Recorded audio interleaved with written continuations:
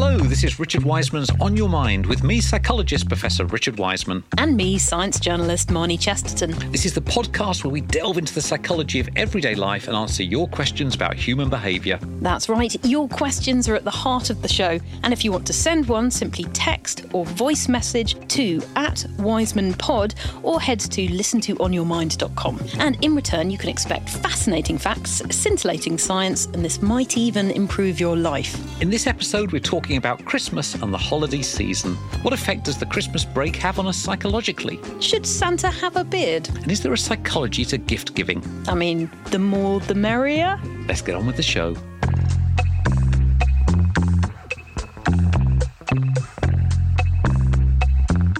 Even the word Christmas has got me a little bit excited. Really? How do you feel about You've recoiled in disgust. I've let you down. I'm not a huge fan. Aren't you? No. What's not to love? Well, I'll share a little secret, which is, or two things, actually, is my association with Christmas. When I was about, I think, 4 years old, I was at school and Christmas came around and Santa came to visit the school, but no one told me he was coming. And so Santa came and he was standing behind me and he sort of jumped out in front of me and said, ho, ho, ho. And I shit myself. Sorry. That's really bad. So my main association from a very young age was not positive.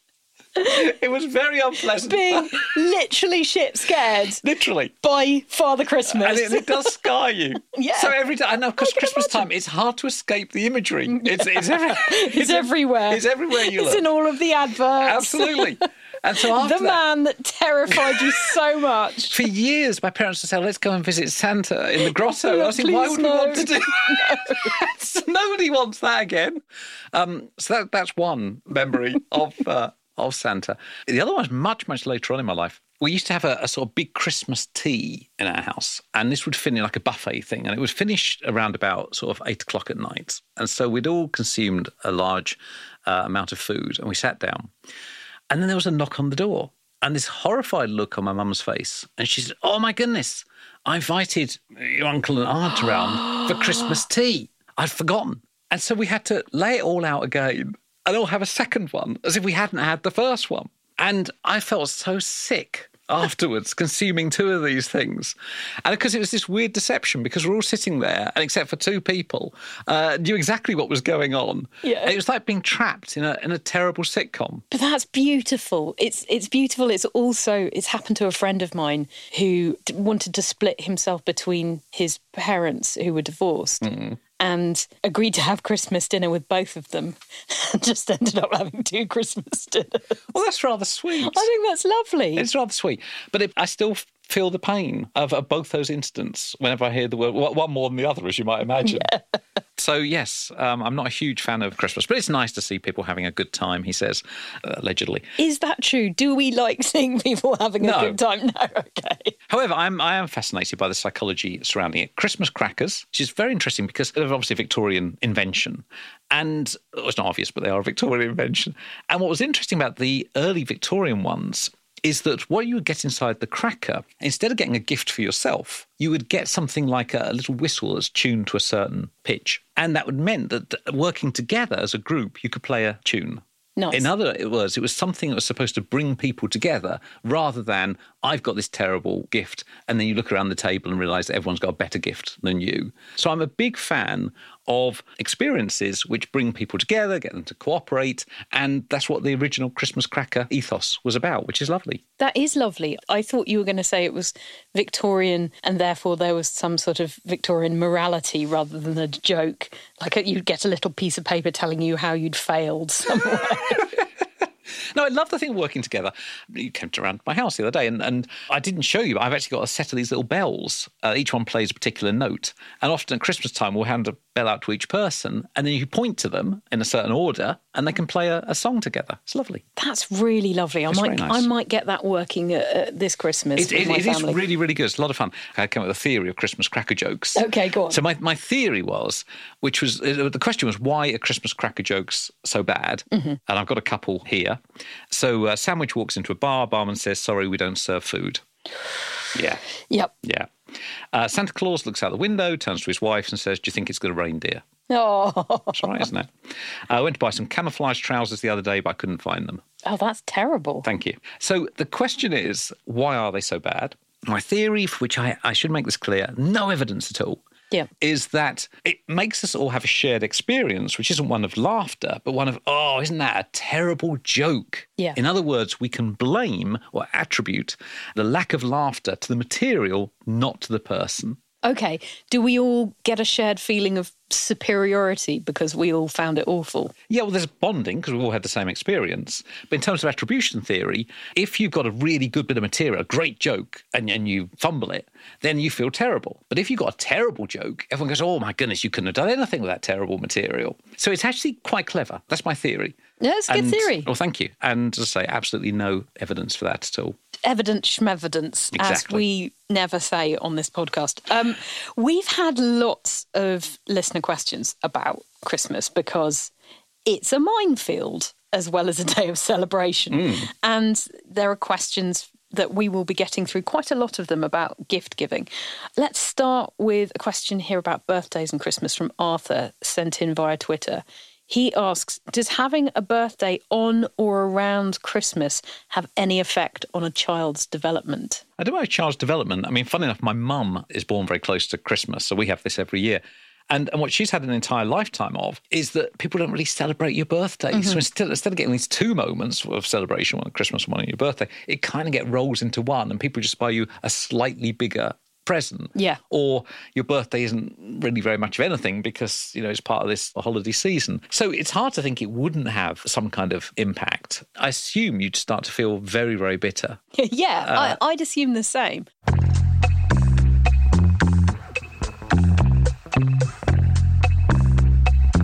I've done research into Santa. Yeah. We did some experiments at the Daily Telegraph. My very good friend Roger Highfield was working Lovely there. man. Lovely man. And what we looked at was the impact of a white beard on people's perception of personality. Okay. So we had some photos of individuals and we added, using Photoshop, some white beards on them. And then we printed them in different editions of the newspaper. And we asked people to rate their generosity and intelligence and so on. And we found some big differences. So when the person had a white beard, they're actually seen as less generous by 28%. These are not small effects. Less cheerful and less caring. It's the opposite to what you'd expect. Wow. But if we go back to the original St. Nicholas, Yes. in the Dutch tradition, because I used to live in Amsterdam, the Dutch Santa is not a fat, jolly man. He's very skinny. He comes along from Spain, and if you're a bad kid, he beats you and puts you in a sack. Right. And drags you off to Spain. So, There traditionally... yes, there are there's things going on there. There's a lot to worry about, re-Santa. Well, my argument with these figures was that if Santa was to take his beard off, he'd actually become more generous, potentially, and a bit more giving. Can I point out that you have a white beard? I do these days, yes. It's a small white beard, though. It's not a full Santa beard. Have you considered growing a full Santa? There are times when, if I don't have to give a talk or anything, then I will actually grow quite a big beard. I think you should do that for Christmas. But there's a lot of stuff on perception of personality and beards. So if you have a beard, you're seen primarily as not as honest. Clean-shaven people. Really? Yeah, clean-shaven men are seen as actually far more honest. And if you look at, say, the American presidents, I don't think there's been one in the last long time with a beard. If you look at sort of CEOs and so on, the men rarely have beards. That's so interesting because I think beards go in trends and I think we're on a beard trend at the moment. A lot of my male friends have beards. But I can't think of a male prime minister that's had a beard. I mean, maybe going way back. So we've had a lot of questions about gift giving. Yes. And Clemmy has the ultimate in gift giving questions. She wants to know, is it better to give or receive? It is an excellent question. It is the most fundamental question. And the research is pretty clear on this. So there's been some lovely work. Elizabeth Dunn has carried out some of the classic studies in this, where you give people whatever it is. These are American studies, so maybe $20, and one group gets to spend it on themselves, and another group get to spend it, you guessed it, on other people. Which group end up feeling happier? Who knew? It's the group spending it on other people. Because what you're buying is as that sense of contact, that sense of having a community, of helping other people out. And there's been a lot of studies in this area, and that's pretty much where they point. So what's interesting about gift giving is that actually you're doing something fundamentally that's good for you. And hopefully, if the person enjoys the gift, good for other people as well. So that's just a bonus. This is kind of making yourself feel good by proxy. Yeah, if somebody gives me a gift, I always say, look, you've done this just to make yourself feel good. It makes me sick. Parry has messaged the show asking, when someone says, oh, don't worry about me, don't bother getting me anything this year, should you take them at their word? Because I once did this to my mum and she was devastated. Oh, no, you shouldn't. No. So this gets us into the social psychology of what's being said there, because on the face of it, it's, oh, don't worry about me. And so you could take that literally, and that's probably going to be a disaster.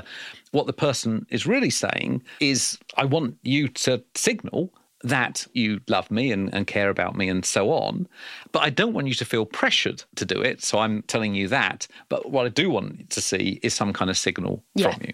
And so it's a little bit like the white bear, we ask people not to think of the white bear, and that's all they can get in their heads. When someone says, please don't get me anything, what they're saying is, please, for goodness sake, get me something. I beg of you. Oh, no. Okay. Does that apply across all cultures? Do you know? I have no idea. Okay. What will be very culture-bound is what you do once you get a gift that you don't like. And this was some research by Karen Pine, who's used to be at University of Hertfordshire with me, Karen very well. And she did surveys about what you do when you get a gift that you don't think very much of. And I was surprised at the figures. So 40% of people think it's okay to take an unwanted gift back to the shop and get a refund. That seems quite high to me. Yeah, but what kind of unwanted, I guess? Because is it, and we've had a question about this, the politics of gift giving. And Judy says, I come from a large family and I've been trying to convince them this year, rather than buying each other cheap stuff that no one really wants, we should do a Secret Santa so that everyone gets one gift, but it's worth a bit more and it's got thought put into it. But my daughter is still at the quantity over quality age and not keen. She says, is she being a Scrooge or is this a good idea? Well, it's tricky though. I think it is tricky because part of receiving a gift is that you can show other people what gift you've got. Yeah. And so if you've got lots of gifts, then the signal is lots of people like me. Yeah. So it's not so much the gift you're getting for yourself, but the way in which you can then use that gift to signal to other people. And again, it's what we forget about gift giving is that you're not giving really just to the person. You're like social currency. You're giving them something they can then show other people. Yeah. And so here's the issue is that if the person's only got one thing, then maybe it doesn't allow them to go, look at all my friends. Or look at how much people care for me. I don't know. My mother won't buy herself anything delightful. It's got to be functional. And she'll do stuff for other people. But it just makes it a real pleasure to buy her something luxurious that I know she wouldn't buy for herself. And so if I did a Secret Santa and I got someone else, I'd be deprived of getting her something I know would bring her joy. And I might get someone that I don't have the same connection with in the big family. Yeah, the Secret Santa thing is tricky. It's really tricky. So, no, the whole psychology of gift giving is quite fascinating. Intentionality and the thought that counts really does matter. So this isn't to do with gift giving, but it's the same thought. Some lovely experiments where people get electric shocks and they have to rate how painful they are. Okay. Now, you have two groups of people. One group that just get the electric shocks. The other group are told someone is giving you those shocks. There's someone sitting there pressing a button, intentionally giving you the shock. In that second group, the shocks are rated as far more painful because they've got intentionality. And it's the same with gift giving, that if the intention is one of goodness and you can see the person has tried, they've thought about you and so on, the same gift is rated as much more valuable and worthwhile and so on. So thought does matter. It's the intention behind it rather than the gift itself. Jenny has written in complaining that her husband always gives her gifts that he can benefit from too, which does take the edge off it. He seems oblivious to why this might annoy her.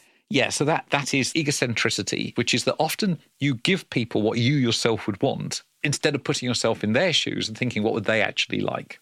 My favourite gift, it wasn't a Christmas gift, my favourite one was another author gave me a copy of their book and they'd written in it, to Richard, love your work, and then signed it. Yeah. I said, that's very kind. Then I turned the page, what they hadn't written behind it was to John, love your work. and then re-gifted. That's so good. It was brilliant. That's so good. It was rather wonderful. Here's some other thoughts in terms of gifts, is that it's a good idea to give experiences rather than a physical object. People often don't think of that. But the good thing about experiences, obviously, it pushes people into something new, but it gives them something to talk about with others. It's that social currency again. And one of my favourites is often give a magazine subscription, because then it's a gift that lasts all year and they keep on getting little reminders every month or whatever it is. I got a magazine subscription which I hated, and every month... You're reminded. Every month. That's even better. A magazine came through the door, Yes. and I thought, this probably cost them a lot of money. Yes. I think this writing is appalling. Yes. And this is who they think I am. But that's great. If you don't like somebody, give them a terrible magazine subscription, a whole year of pain and misery for them. That's what we're looking for in this podcast. Double glazing monthly. Nick contacted the show to say that last Christmas his sister told him to just transfer money into his niece's bank account rather than giving her a gift. And he said he felt a bit put out by it because it felt really impersonal and functional. Also, it means that she knows exactly what he's willing to spend on her. I get that because it's just like saying, you're worth £20. Whereas if you found something really cool for £20 that maybe looked a bit more... I suppose it's all down to individuals, isn't it? But it's interesting as the second one, isn't it, there, is that the person finds out what you think of them. So again, that all becomes about you and it should be about them. So I think it's about being authentic. It's about actually trying to help the person. I mean, transferring money is a bit weird because you don't have that moment of giving. Yeah. And I think it is the moment of giving that's actually really good for well-being. It's that sense of here's something and you see the person accept it and so on. It all feels a little bit impersonal to be doing that distance. What I would say about Christmas, it's not the only time of the year that you can be giving towards someone. Every day could be Christmas Day. You can help other people and give them gifts any time of the year. You don't need an excuse. And I think those sorts of gifts, actually unexpected, are rather lovely and they carry quite a lot of psychological value. So you could just say to your family, I don't do Christmas gifts, everyone's got enough. But when you least expect it, I'm going to gift the hell out of you. Yeah, exactly. No, but you could do both. You could give something Christmas and then say, in the middle of the year, here's something else. A little bit of research here, which is lovely, which is looking at how you get a good bargain on eBay if you are wanting a value for money. I love a bargain. So this is looking at how you get a bargain on platforms where they sell and you buy goods, of which there are many out there. And on some of those platforms, you make an offer. So the person puts it up for X and you make an offer Y. And there's been some research looking at what kind of offers are more likely to get accepted.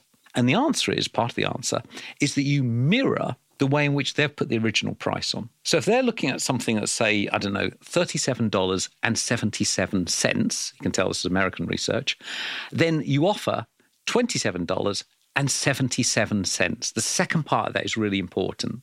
So you mirror their original pricing, the second part. And that massively increases the chances of that offer being accepted. It's a very simple little tip there.